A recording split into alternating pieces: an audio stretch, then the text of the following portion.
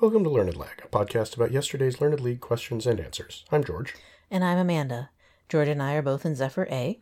This is season 31 for George and season 27 for me. This is day 16 of season 99. Our first question asks us, who decreed a stately pleasure dome in Xanadu? This is the Coleridge poem, I believe. I believe so, yes. That is, features Kubla Khan. Now, I've always seen it rendered as Kublai, Kublai, and then Khan like the usual Khan spelling. But yeah, this is something that I think my dad used to recite occasionally when I was a kid, just because that first couple of lines is so kind of mellifluous, I guess. And I'm sure I read it in high school or something like that, but kind of always stuck with me, so I put down Kublai Khan. Ditto. Same.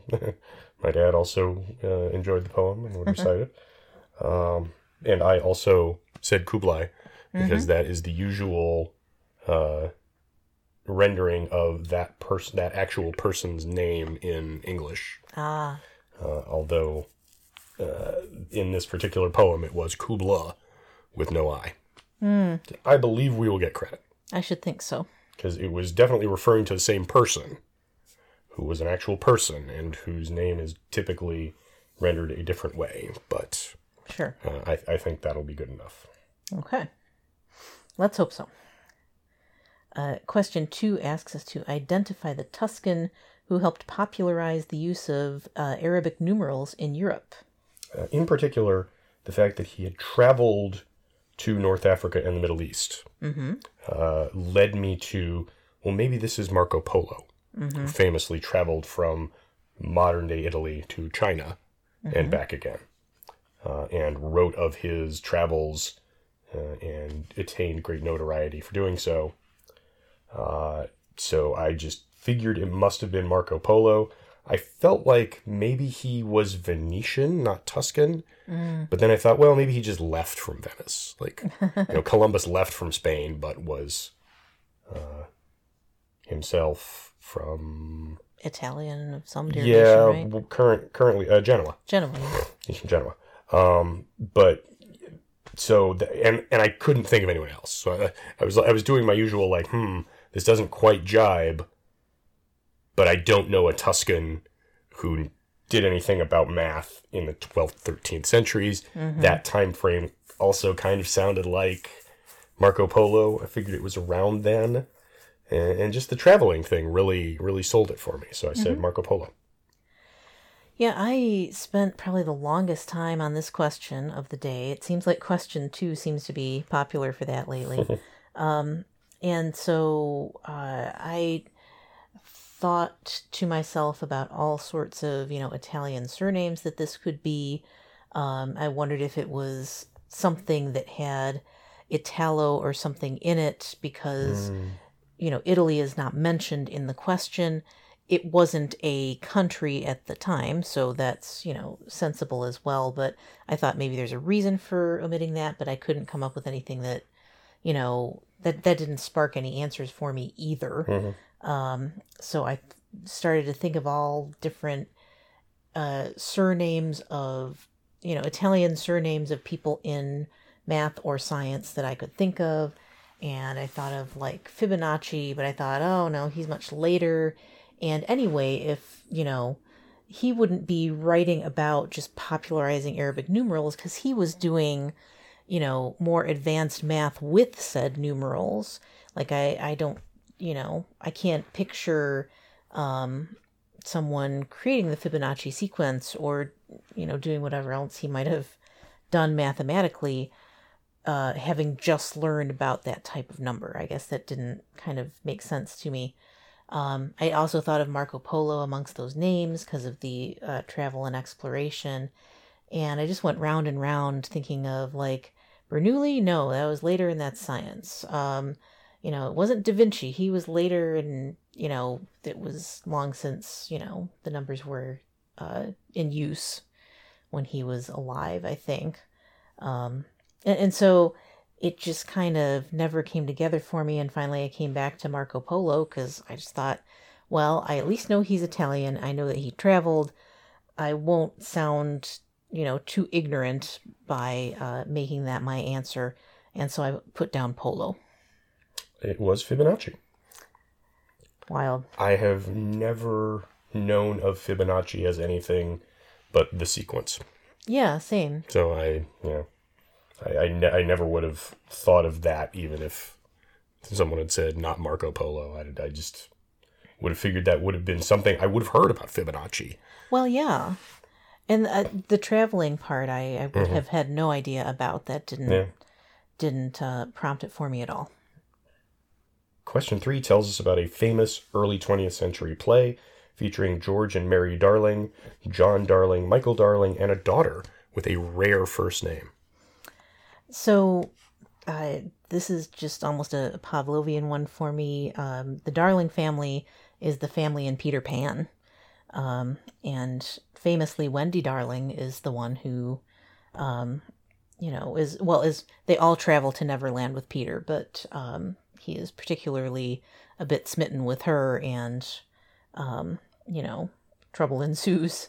But yeah, this is, I don't know if I've read this fact about the name Wendy. I probably have, but I wouldn't have necessarily told you that in the context of knowing about the play and the question.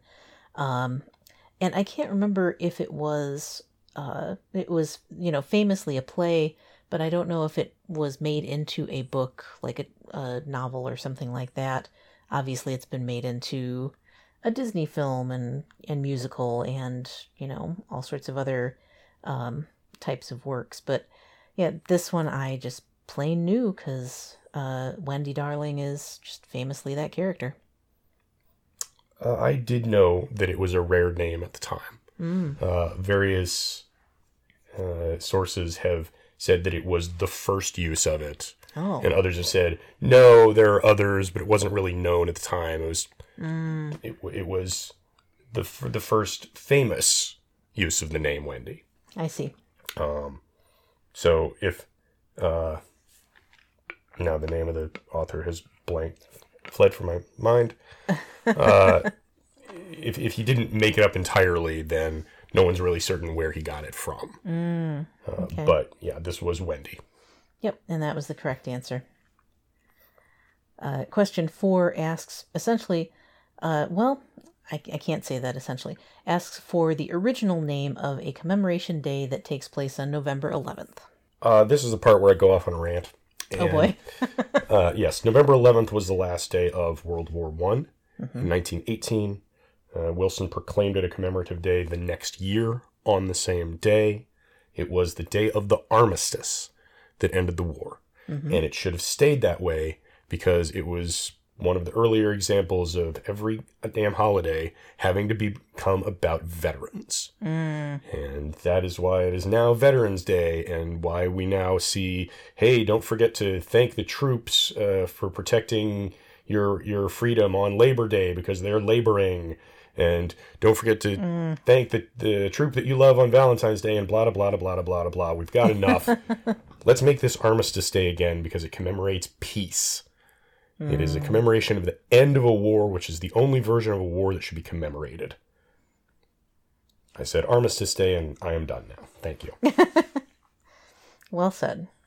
Yeah, this is one where this probably took me the second longest of the day just because I had to be exquisitely clear in my mind about which of the holidays had previously been Remembrance Day and which was Armistice Day. And I thought that given the date of this, that this had to refer to the armistice, and then, as you note, became Veterans Day later, and then Remembrance Day fits in with Memorial Day in that sense of memory and, kind of remembering those people who died in the various wars. And so once I kind of, it's one of those things where you have those two sets of things, they're kind of obliquely related to each other or kind of directly related to each other in some ways.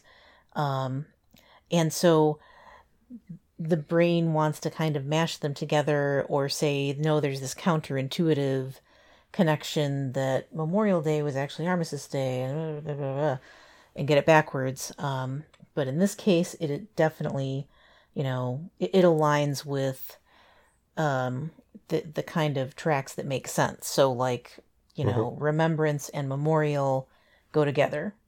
And then Armistice and Veterans, aren't as directly connected per se, but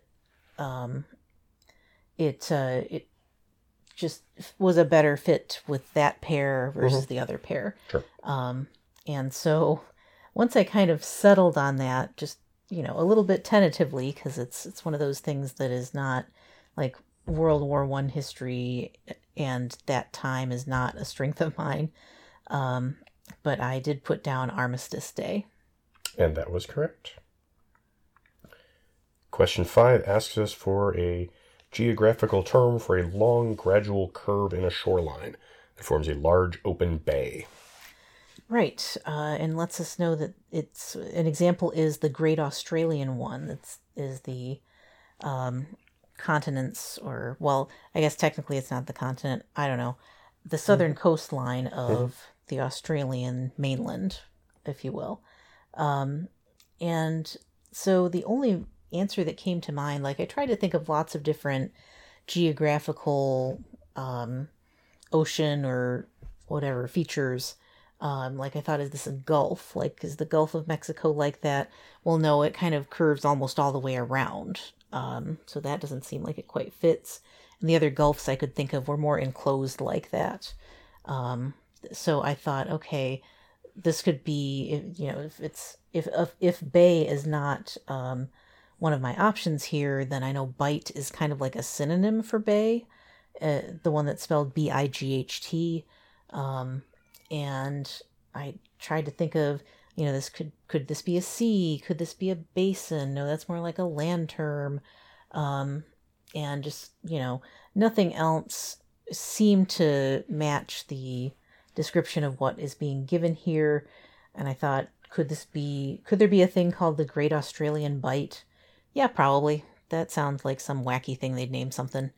And so I put down bight.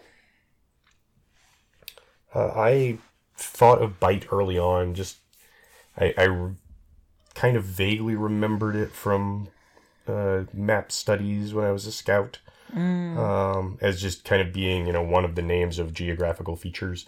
It didn't quite sit right, and I kept trying to think of something else. And then I remembered another thing that I learned in scouting, which was a bight is a loop in a rope. Oh.